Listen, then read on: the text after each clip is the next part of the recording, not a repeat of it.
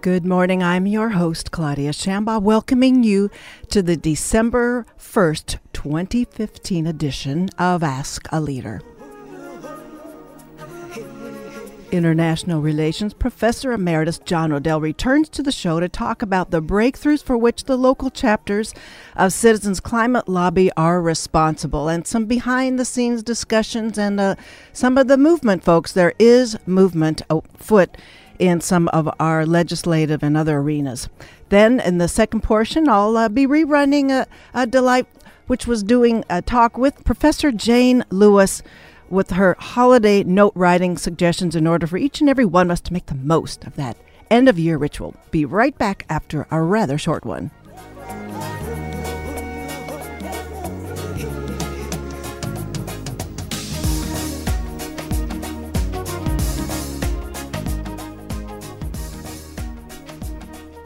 Thanks for staying with us. Returning to the show from last week's program is my first guest, John Odell, USC Professor Emeritus of International Relations and Senior Fellow at the Center for International Governance Innovation, headquartered in Canada. Currently, he's heading a project for the center to develop new ideas to improve climate governance at the global level and at home. He is an active member of Citizens Climate Lobby, working for U.S. legislation to collect a fee on coal, oil, and gas and send the money to all American families. And he'll unpackage that a bit, too, as we cover what we can do to feel more hopeful about this monumental task before us. John Odell completed his Bachelor's of Arts at the University of Texas, Austin, and his Master's and PhD at the University of Wisconsin-Madison. Dr. Odell will be heading for the UN Talks, I believe it's this Friday, the UN Talks on Climate Change in Paris. Before he heads out, we'll ask Dr. Odell today to focus on the American legislative arena in his capacity as an affiliate of the Citizens Climate Lobby. Since we've talked with other members of the Citizens Climate Lobby, more inroads have been made, and John Odell comes back to us today from Pasadena to talk about that. Welcome back to the show, John Odell.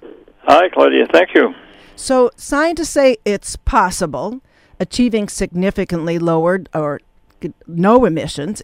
But it's the politics that's the critical and difficult piece in the process. We continue with last week's discussion, focusing a good deal on the movement now taking place in congressional corridors and beyond. Even though we'll talk a little bit about there's a vote now on the floor that the Republican legislative leadership is putting there to vote down the presidential directive on addressing climate change. But Citizens Climate Lobbies is just one of the non-state sub-national initiatives and efforts which we'll continue to cover on this program. So let's start with the general.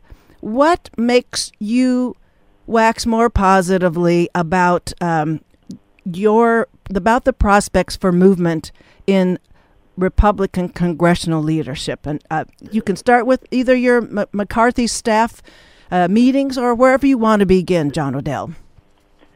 Well, I'm excited about working on this issue because I discovered the policy proposal. It came from Citizens Climate Lobby, and I was so impressed with it that I decided to join the organization. And I am optimistic in the long run because this proposal is designed to address complaints about earlier ideas from both the right and the left. And it seems to me that it's in a political sweet spot where it's an idea that can be supported by conservatives and progressives at the same time, if you can believe it. Maybe one of the last ideas out there that could do so. And I have met with congressional offices, both Democratic and Republican, as a member of the Citizens Climate Lobby, and I could report on what's been going on there.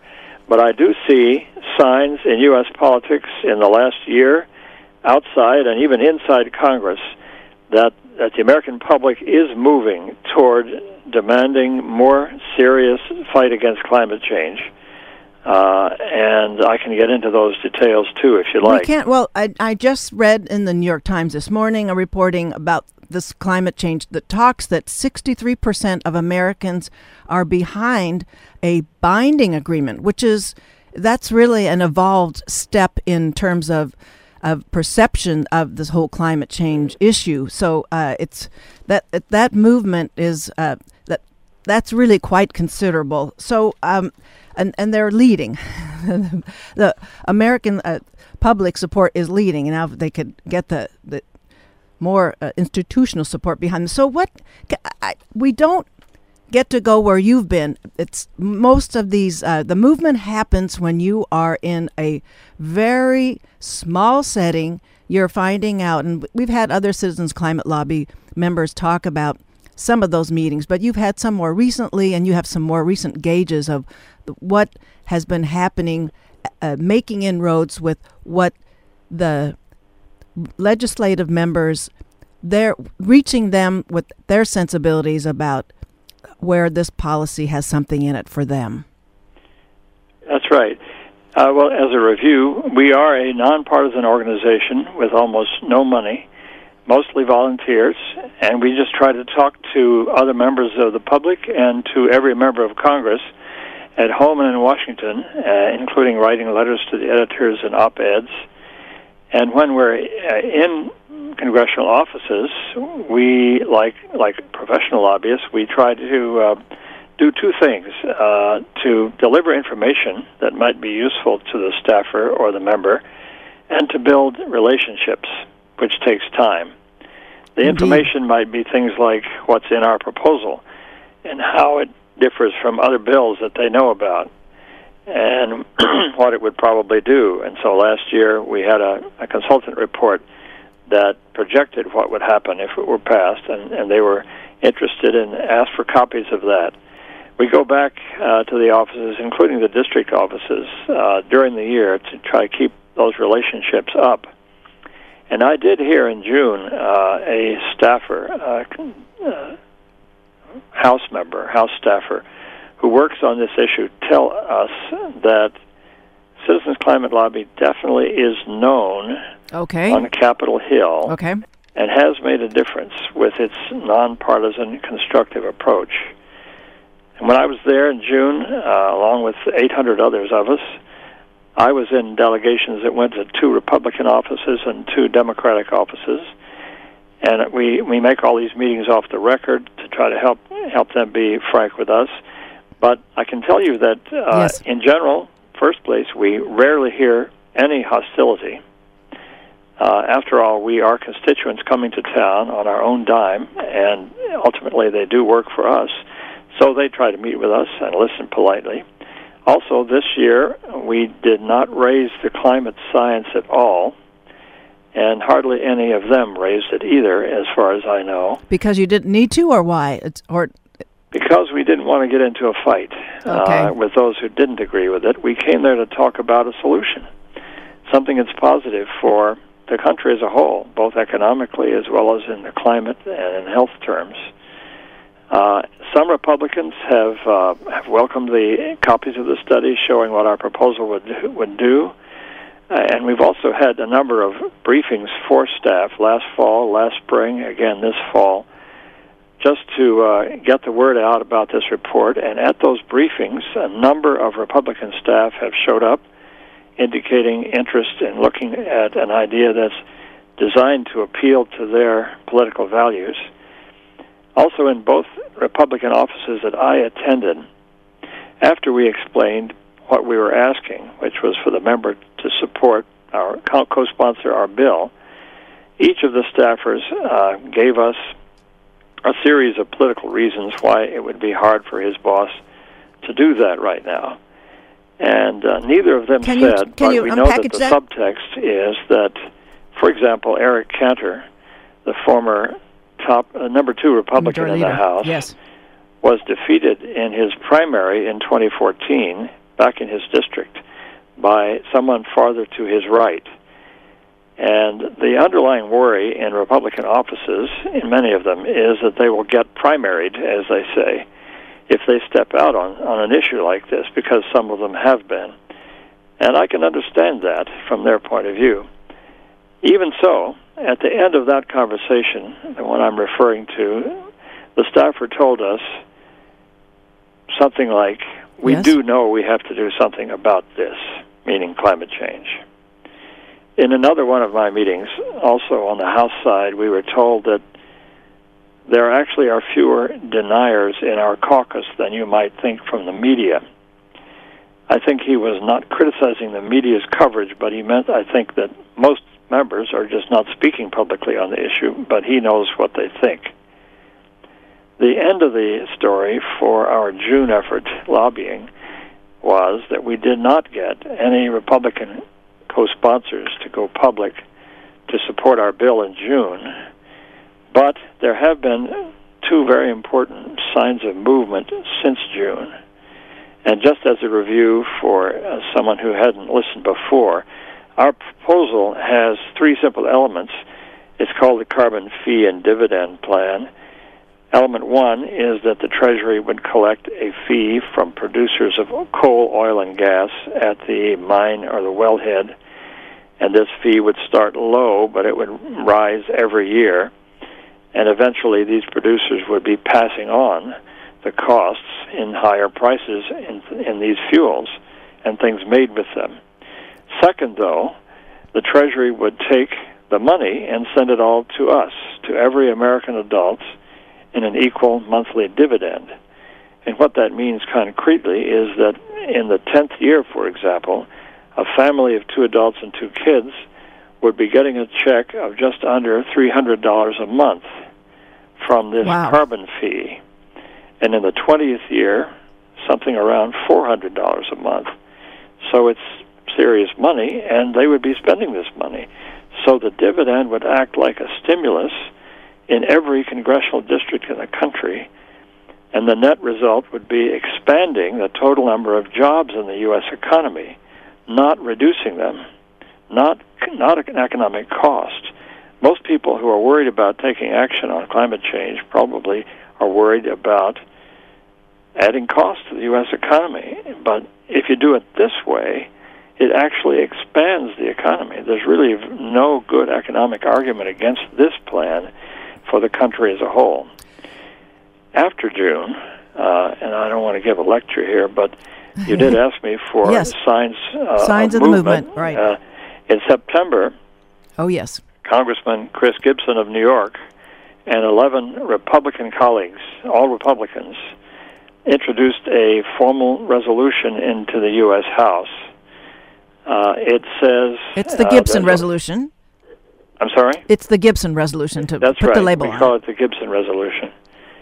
It has a long list of whereas clauses which say that we know that climate change is a serious threat to all of us, and it says the House should engage in a serious study to find a way for us to respond to it that does not harm the U.S. economy. Now, this is 11 House members out of 240 or so. It did not include the leaders of the House, but this is a very important sign of movement. It took some courage, as I said, for them to step out on this issue in public. One of them is Carlos Curbelo of Florida, Republican of Florida, but he sees the sea level rising and the flooding increasing in his district, and he says he doesn't think this is a democratic issue. This is something for all of us. Then, at the end of October, another important sign of movement, 4 sitting Republican senators announced publicly the formation of what they call an Energy and Environment Working Group. And the purpose of this one, again, is to work on climate change and other energy and environment issues for a solution that we could all live with. The original 4 members, all Republicans, are Kelly Ayotte of New Hampshire, Lindsey Graham of South Carolina, Lamar Alexander of Tennessee, Ron Kirk of Illinois. Now, announcing a working group is a cautious step in itself, but it was in public. This is a sign of movement, and these are not the only 4. In the past, John McCain actually led introducing and fighting for a cap-and-trade bill in the 2000s. Susan Collins of Maine has introduced some excellent legislation. Rob Portman of Ohio, Republicans, all of these have taken public leads on related issues. So right there you have 7 Republican senators. And remember, we don't have to have 100% of the members of Congress to pass a bill, right? It takes 60 in senators and 218 in the House. And we already know that a number of Democrats are in favor. So you're beginning to see the outlines of what could be a bipartisan coalition. For those of you who've just joined us who want to know where all this rich insight and also lots of these are very public bits of now information. My guest is John Odell.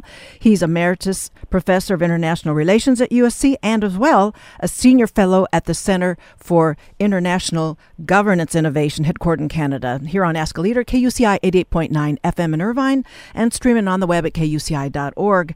He's also a member and an active affiliate of the Citizens Climate Lobby. We're talking about the movement within the congressional membership. We're not going to quite say leadership, with the Gibson resolution and the U.S. Senate and Energy Environmental Work Group. Now, I noticed when I checked out Chris Gibson's website, first looking up the Gibson resolution is also known as House HRES. It's not HR. HRES 424 for anybody who wants to follow it up with their own Republican congressional member.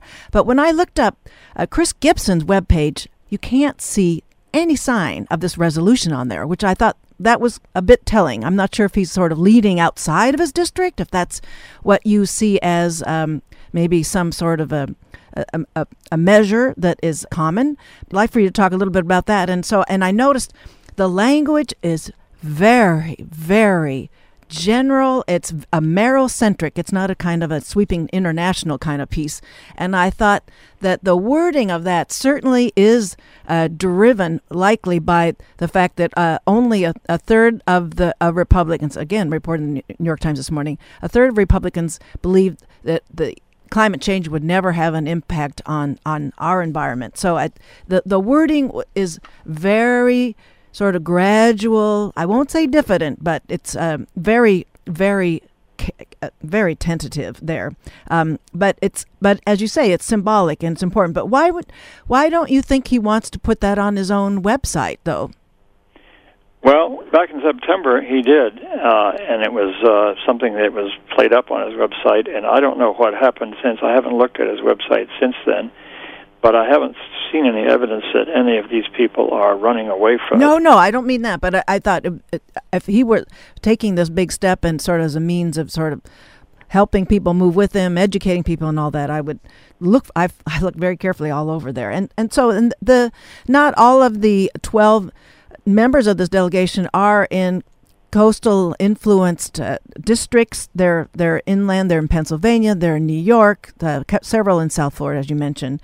So they're coming from not necessarily a geographic based kind of constituency, although everybody's affected in terms of where the climate can change and become more catastrophic and affect everybody. Certainly more immediately. And so Chris Gibson serves on the Conservation Forestry Subcommittee, so that gives him a platform to move out there.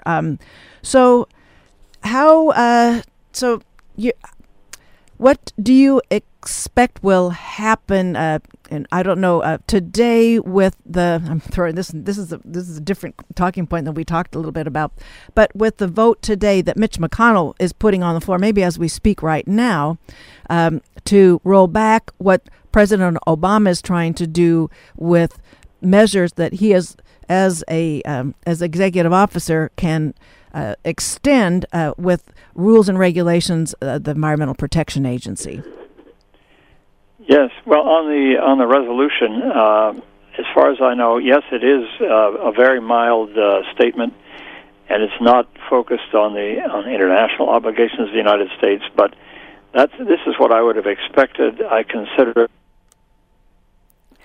It has to be mild because already the leadership is not convinced by this, and you're not going to get them to sign on to something more dramatic. And I also think that appeals to American national interest are the things that are most likely to resonate with most members of Congress.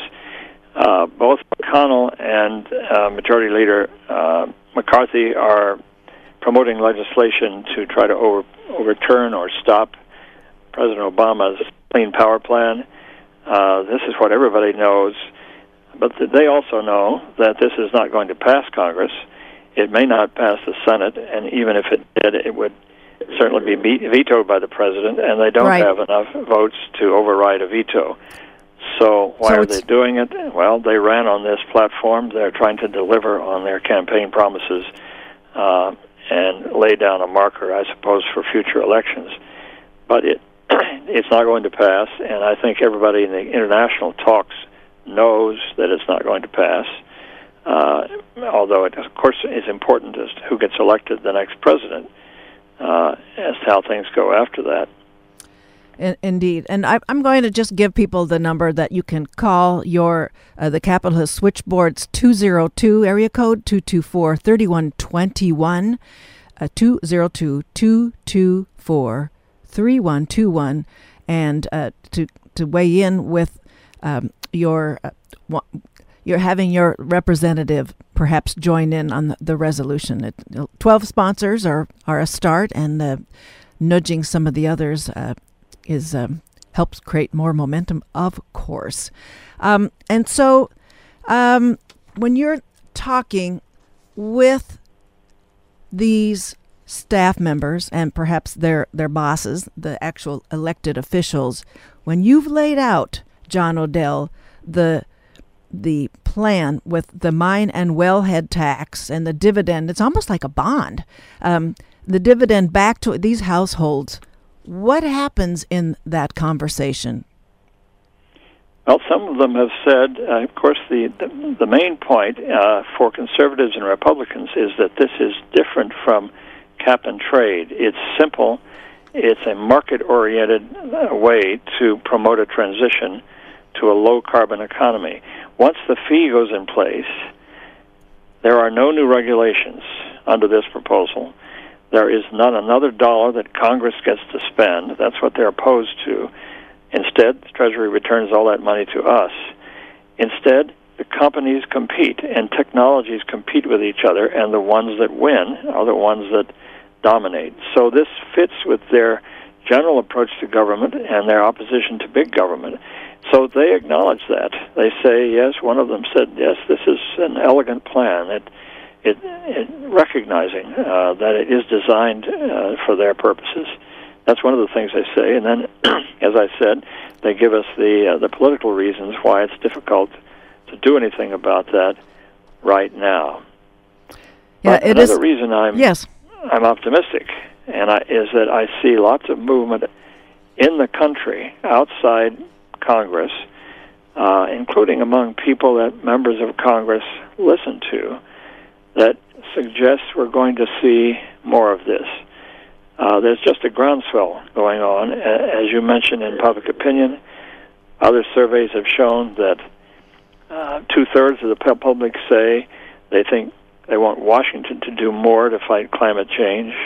2/3 of them say they are in favor of a measure like this one, a revenue-neutral carbon tax or fee. And 2/3 of them even say they would be more likely to vote for a candidate for federal office who advocated a strong fight against climate change. 2/3 of the public say they'd be more likely to vote for a candidate. And among the Republican voters, it's interesting, in this survey, by a 2-to-1 margin, Republican voters also said they would be more likely to vote for a candidate that wants to fight climate change. Really? Which poll is that? Candidates who are running for office now are looking for issues that the public will support. They ought to look at surveys like this. But it's not just the public. Think about business. Right. 81 familiar big major U.S. corporations this year have come out and made pledges to support a strong agreement in Paris and to take steps in their own businesses that would help reduce emissions or increase funding for green investments. These are companies like Apple, Microsoft, Facebook, Google, big industries like Alcoa Aluminum, General Motors, General Mills, Siemens, Pacific Gas and Electric, consumer companies like Kellogg's and Levi Strauss and Coca-Cola and Target, and Walmart. You know, Walmart, a very conservative family and company, they're putting solar panels on the roofs of their buildings. They've got a lot of buildings. They see an alternative to high-carbon energy. So when the companies are showing that it's not costly, in fact, it makes business sense to move in this direction, eventually we think members of Congress are going to come along and follow along behind them. Yes, I'm thinking many things here, that it's the breaking down the plan that CCL is presenting to Republican delegation members, that it's so difficult to get that. It takes you've got to slow down a presidential debate to interject and get that question in there and talk that through. And then I wanted to bring up a lovely resource that you brought up from Yale that analyzed how we get to reducing emissions, from Don Mosteller and Angel Hsu, and they talk about that we're far from reaching a consensus, but they're talking about how the non-state actors are helpful, and you're mentioning all those non-state actors and all of those corporations that are, you amass the capital that they're having control of. It's really considerable. So these are the non-state actors that all of you that are researching and mobilizing and activating on here are talking about. So it's, that's right. It's huge. That's right. Well, I want to know, as you're getting packed for your Friday departure for Paris, are there any particular counterparts whom you plan to meet in Paris? Yes, I plan to try to monitor the actual negotiations by talking to delegates that I know. I'm also planning to meet with other people at think tanks from other countries to discuss plans for the coming year, what we're going to do after Paris. Of course, it depends on what happens in Paris. And I'm going to be reporting back to my institution and to members of Citizens Climate Lobby. I'm giving a speech in January to the regional conference. Where? But if I could, in the moment left to wrap up, reasons why I'm optimistic and why I'm in this. I really am in this for the long term, and I really do believe that our government is going to flip on this issue. It's hard to see that looking at the current news, the top headline news, and I don't know how long it will take. But think about this. 10 years ago, it was illegal for gays to marry in most places.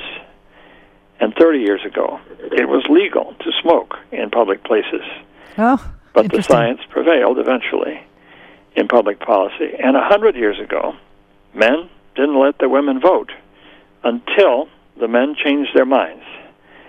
And in all three of these historic cases, big change came, partly because average citizens got organized and said what they wanted, and political leaders listened. I think it's going to happen on climate change, too. I just hope it doesn't take too much longer.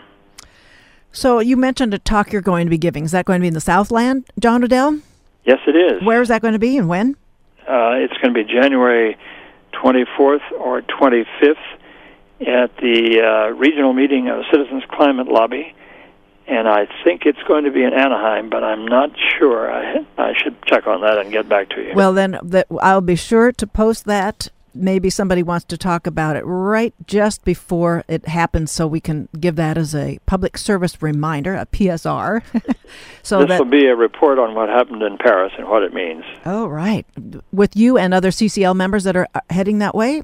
Yes. Oh, okay. Oh, that'll be a terrific opportunity to hear what's going on, and maybe you'll be able to even give more privileged updates and things that's going on. Now, are there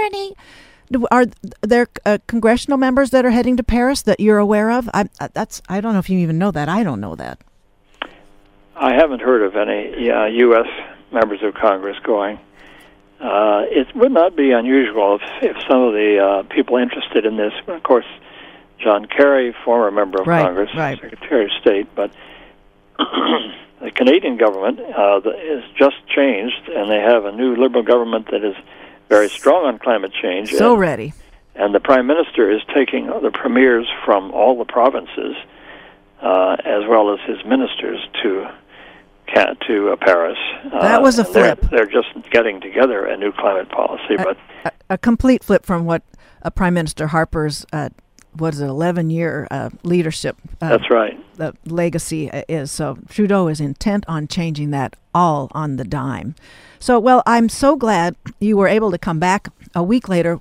It allowed us to cover the science and some of the international domain of resource management with the two Stanford scientists, and today for you to talk about your waxing very positive for good reason on the movement happening in Congressional, and it has to happen the state and local. There's and I know CCL is working on that too. So I wish you a wonderful trip. And thank you for today. And let's make sure somebody gets to talk about your leading into the January 24th or 25th talk in Anaheim that you'll be presenting on what happened in Paris. So thank you so much again for doing this with us today. Thank you, for the work you do, too. All righty. We'll be right back after a short break with Professor Jane Lewis to talk about the time-honored ritual of writing that holiday note.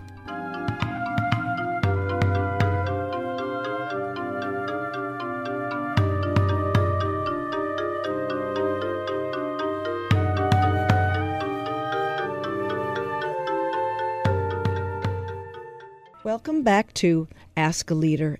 Today we are having as a special guest, my wordsmith of choice is literature professor at UC Irvine, Ms. Jane Lewis. Jane is covering restoration and, let's see, is it Gothic literature and some other supernatural? Tell me what it is, Jane. Oh, I think the easiest way to describe it would be restoration of 18th century British literature. But there's something much juicier on your website. Oh, I'd like to know what that is. Okay, well, it goes into some of the Gothic and other kinds of genres. So, and radio always talks about genres, and you're on our show here talking about genres. Well, ladies and gentlemen, today our wish is to talk about the genre of the holiday letter, or it could be just the holiday message that one writes on a card. But when I thought of this possibility, I thought of Professor Jane Lewis, as I said, my wordsmithing expert of preference. And so today, Jane is going to help all of us consider how we can be better consumers, better formulators of this genre, the holiday letter. So, Jane, do you have an idea about what makes what gets people into writing these letters, the stock ones that we all get a copy of? Stock ones, you mean? You mean just the family newsletter? The family newsletter, the year in review kind of thing. Yes, a wonderful subgenre. Yes. The genre of the letter in general. Yes. I have to say the 18th century, by the way, was the great age of letter writing. So it was. We've lost a lot of that art, tragically, which we have a chance to kind of recover in the holiday letter, and that's a good thing. So let's see, the stock holiday letter. The letter. What? Yeah. What do you think? What need is this filling for people? Is it sending or receiving? What is it about? Well, I think it's definitely about both. I think for the sender, it's about, obviously the obvious things are sort of reaching out to people that you may not have been in touch with over the last year or so. But it's also about, I think, getting a chance to stand back from your life and interpret, what's been happening to you over the last year. I think there's a real gain for the letter writer in it. Not to make it all about the letter writer, but I think that's an important aspect of it. And for the receiver, who is the more important, I think, person in all of this, ultimately, it's about regaining a very important sense of connection, not just with a person, but I think with the texture of that person's life. And that's a really vital part of this this subgenre that we're talking about. That it's really about sharing not just the whats of your life, but the the hows and the what it meant of your life as well. Well, I mean, I'm amazed by the range of letters that I get every year. And for many, many, many, many years, I refused to write these. Yeah. But this, ladies and gentlemen, you know that Ask a Leader is not about the interviewer here. But it's just my motivation for bringing this particular program together. And I noticed that there are some that are just absolutely, I'm glad I get those letters because some things I'd never know. And I thought, well, it's a good thing I'm getting this copy that everybody else is getting. But when I'm writing them, Jane, I'm thinking, when I'm approaching, and I still haven't done it this year, but I'm thinking about whether what I've just written down, that the people that I'm closest to, they've heard 80% of this. So I need to get on to something that is more creative, more self-effacing, more something. So I guess the point of the show is for you to take what you, I understand, do very well with your proclivity towards wordsmithing and what you do with this ritual yourself. If you could lead our listeners through how they can approach this creative, important task of connection. Well, how do you start? Yeah. I think you start. Actually believing in what you're doing. I think all of us have been, where you are in terms of, sort of thinking, as you say, everybody sort of knows what I have to say, or most people do, and I think a lot of people have also gone through that conversion process of, thinking I'll never write one of these, and then at some point, being overtaken by just, increasing circle of friends or less time, to write an individual letter to everyone and have made the leap. But I'm someone who has always in the past actually looked forward to, people's holiday letters. I even like to read ones by people I don't know. Okay, listeners, that's the point. Which is an interesting thing. Yes. Yeah, but, there's something about sort of getting a glimpse of the texture of people's lives. So I would say one of the most important things is actually not to be so concerned about, what you seem to be concerned about, which is everyone or most of your readers actually being familiar with what it is that you would like to say. Okay. Because I think you'd sort of be surprised, and in any case, they haven't encountered your life in this form before, right? And I think that's really important. I mean, we live in the age of Facebook where people update each other, all the time. And so that's something to consider as well, even if you're not actually, having long conversations with people who are eventually going to be getting your holiday letter. But I think that the letter, when it's undertaken in the right spirit, right, can actually, be a form of communication that's very different from those other kinds of communication, very different from just sort of telling someone, what's been going on in the last month or so of your life.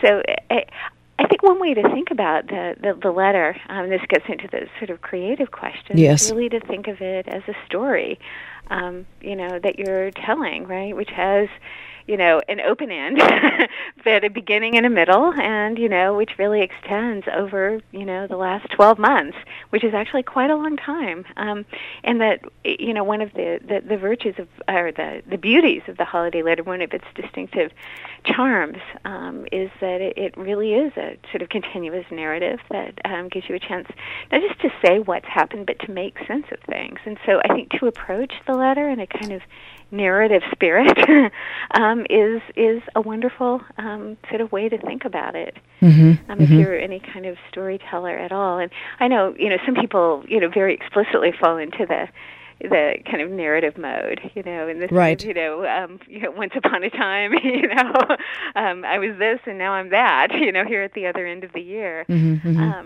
there are a lot of ways that you can kind of play around with that. Yes. So I think, I mean, that would be the first thing I would say, to sort of think of it as a story that you're telling, one that you're telling, very much with, a range of readers in mind, not just one.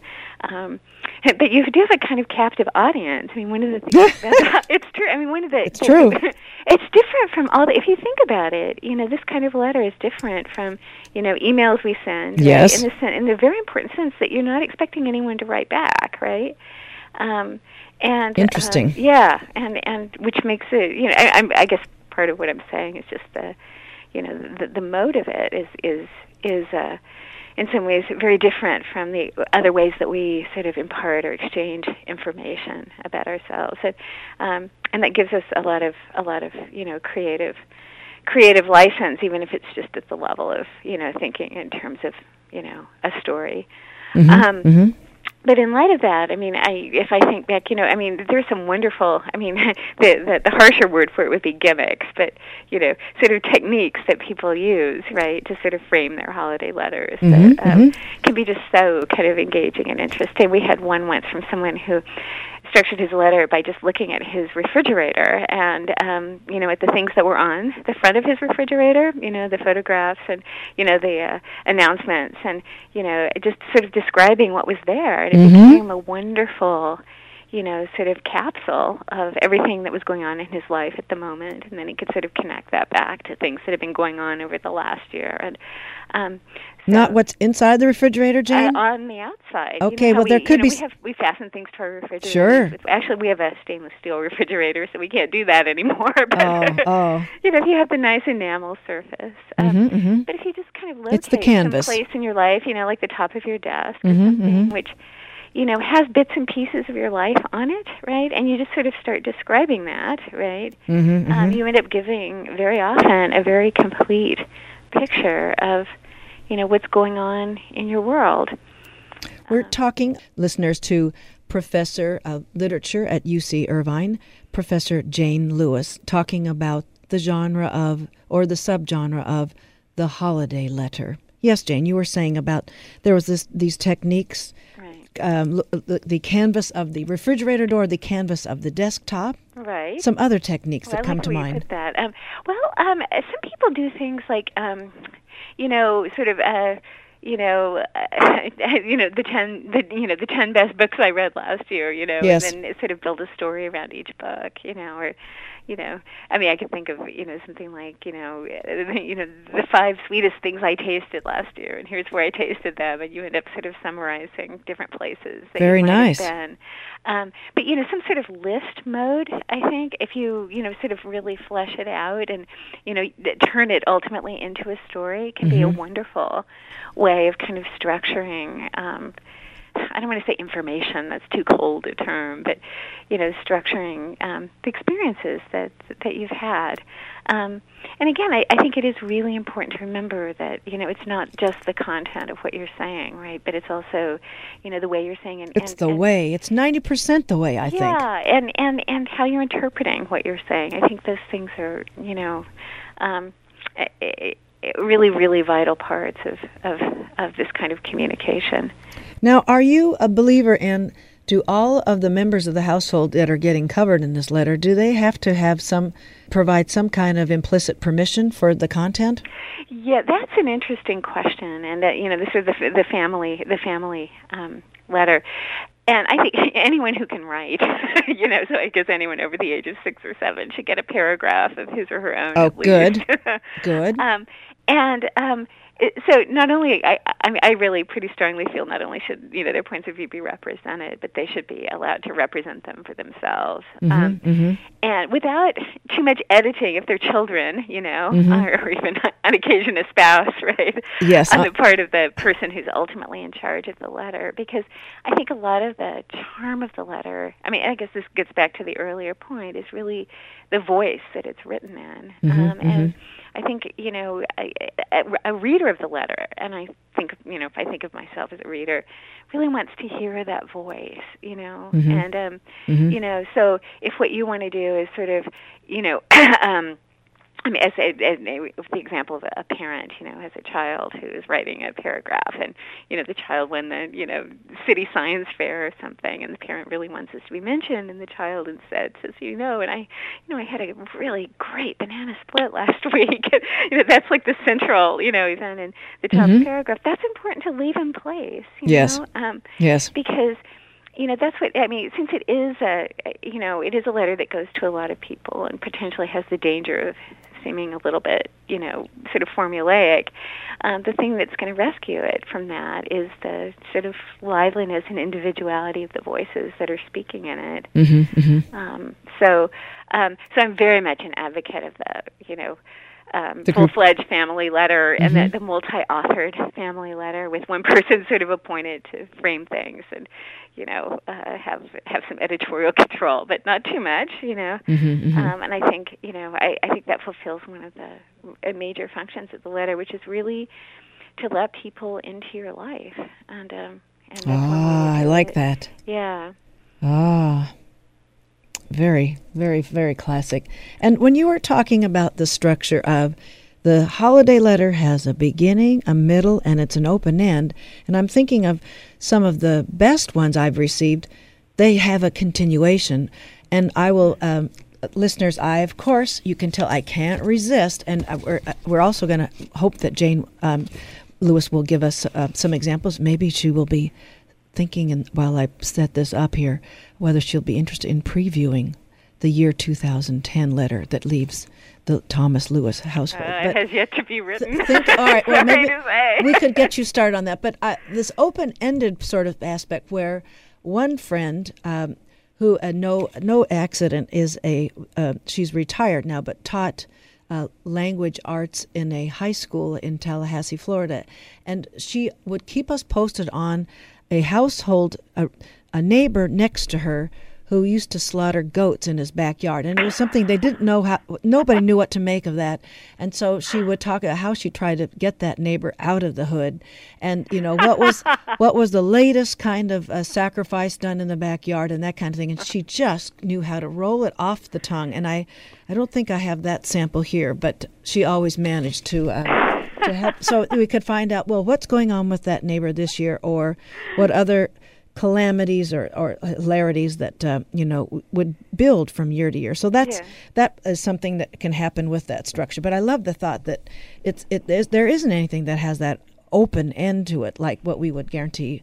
And I'm also what are you thinking of covering this year? And do you have some samples that you can call up of what you thought worked well when you were preparing them in previous years?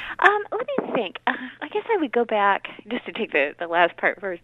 I guess I would go back to, I'm just trying to think back, last year. One thing is that our family always takes a fairly ambitious vacation. And so that usually ends up to be, our first substantial paragraph is...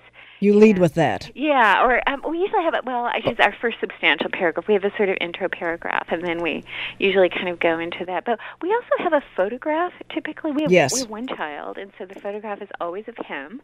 And only? Have you ever had the whole family sometimes? No, we haven't. Maybe sometime, just every now and then. Yeah, we got a dog this year for the first time, and we're thinking, it might be worth, putting all four of us in there. But I think. But typically it's just our son. And last year he plays piano, and we had an image of him playing the piano. Very nice. Quite recently, to the time we were doing the newsletter. I think that's important, by the way, if you're going to have a photograph, is sort of try to tilt it toward the latter half of the year, so it's a little bit more recent. Oh, I say within the last 2 months. Yeah, definitely. Or month. And spontaneity is, I think, a spontaneous shot. Absolutely. Is really is often preferable to a kind of posed shot. Essential. Yeah. So, anyways, that's what we had last year. And then the other thing, since I'm a literary person, I sometimes like to use literary, quotations. Oh, and okay. The one that came to us last year, it was funny because my husband and I were both, sort of thinking independently about how we would do this, and we actually came up with the same line, which is from John Keats's Ode on a Grecian Urn, which is heard melodies are sweet, but those unheard are sweeter. Oh. Oh. Which is a beautiful line. And so we sort of opened with the idea of the herd melody and wanting to sort of share the music of our lives with other people, and sort of playing off the image of our son. And then we came back around to that image at the end.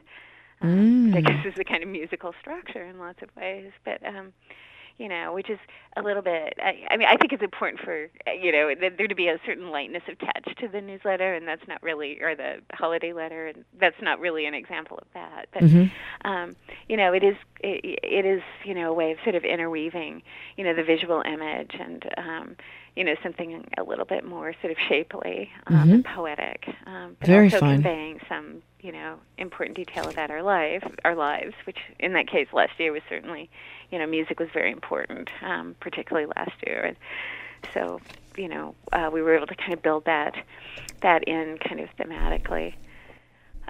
Good. We want to just remind our listeners you're listening to KUCI 88.9 FM in Irvine and streaming live on KUCI.org, talking with Professor Jane Lewis, talking about the subgenre of the holiday letter. So I like that the quotation setting it up. What other devices are the Lewis Thomases considering? Let's see. For this year? Well, we really haven't talked about it very much. I'm kind of embarrassed to say it. This is supposed to kick me in the rear end. Well, here's the spontaneity then. Yeah, I know. Urgency is going to breed. What will we do? Let's see. We were in London last summer. My son was, really completely besotted with the London Underground. So it's conceivable we might do some sort of, public transportation, sort of roots of our lives kinds of theme. Or underground. Yeah. Oh, I like that. A subterranean sort of subconscious, sub. Our buried lives, which we don't want to inquire into too closely. But okay. Which I think that's another important aspect of the holiday letter is, you want to, give some details, but, you don't want to go too deep for the general reader. Yes. Or minding the gap, the great sort of slogan of the London Underground. So I'm just sort of thinking of that off the top of my head. We were also in Paris for a while, and apparently there's a picture of my son with a napkin on his head in a cafe.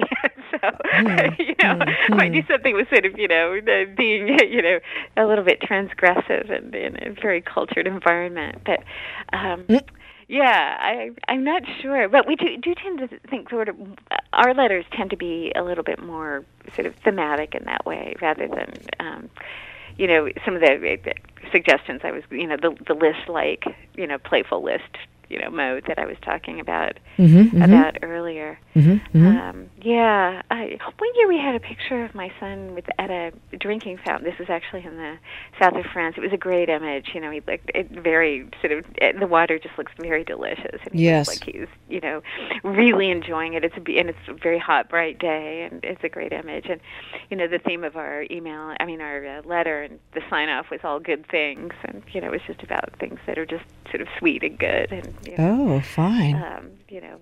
So, that's another possibility.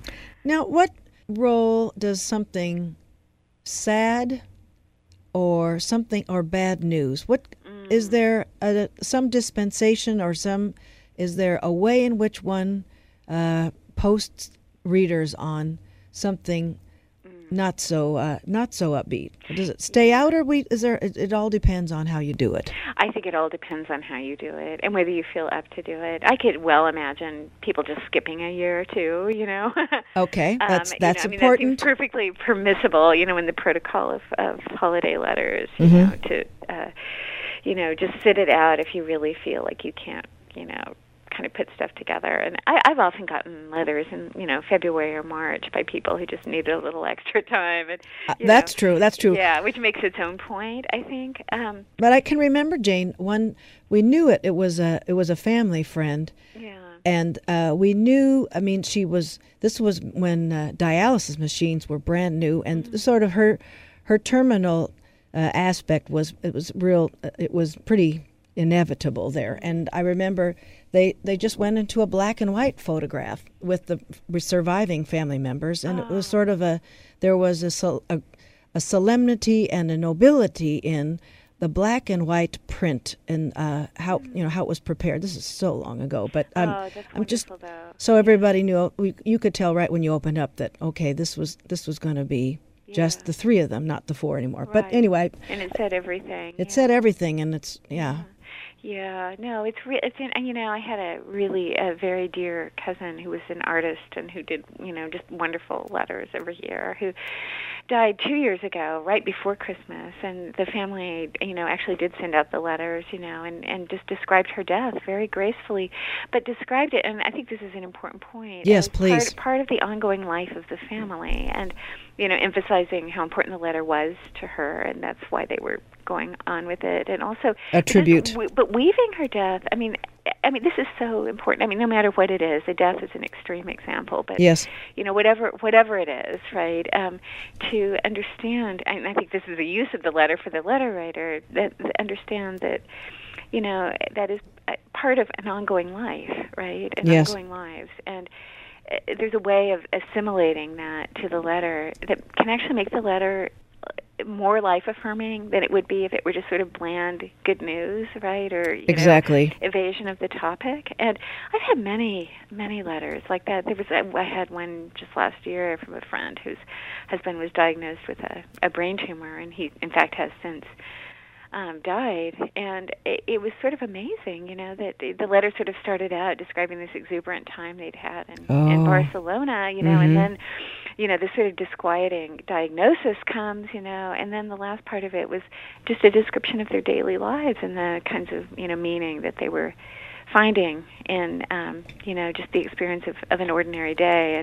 And it just ended up making life feel really precious without downplaying, their pain or falsifying their experience, but fulfilling the point of this time of year, no matter what kind of tradition you're coming out of, just the idea of the new year, right? Right. The idea of, right, and Jane, it fits in the form you're talking about. We're going to have to wrap this up pretty shortly, but you're talking about the form of the beginning, the middle, and then open end is where they go, surviving this loved one and the family in their workplace, in their social circle, whatever the reflection is about that. Yeah.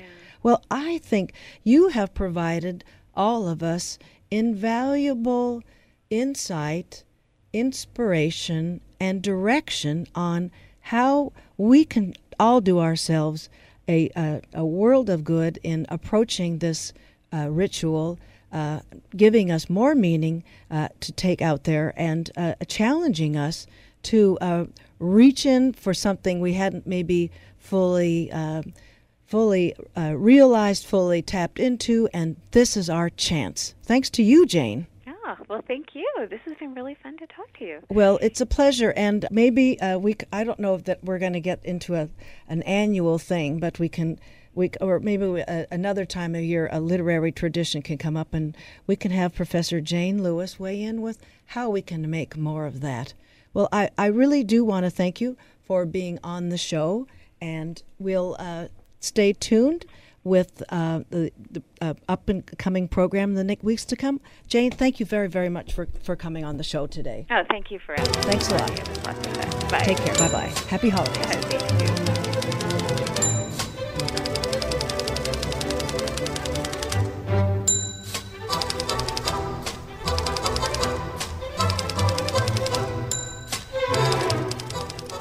Well, that was my wrap. Next week on these airwaves, I'm going to talk with Keith Danner. He's a UCI composition lecturer and a member of the American Federation of Teachers. He'll talk about Friedrichs versus the California Teachers Association and some other union dues. Get it? DOS and DUES. That's a Supreme Court ruling that's going to be heard. The voir dire is going to be on in January, and the ruling probably near the end of the session in the summer. Talk with you next week. Thank you for listening, everyone.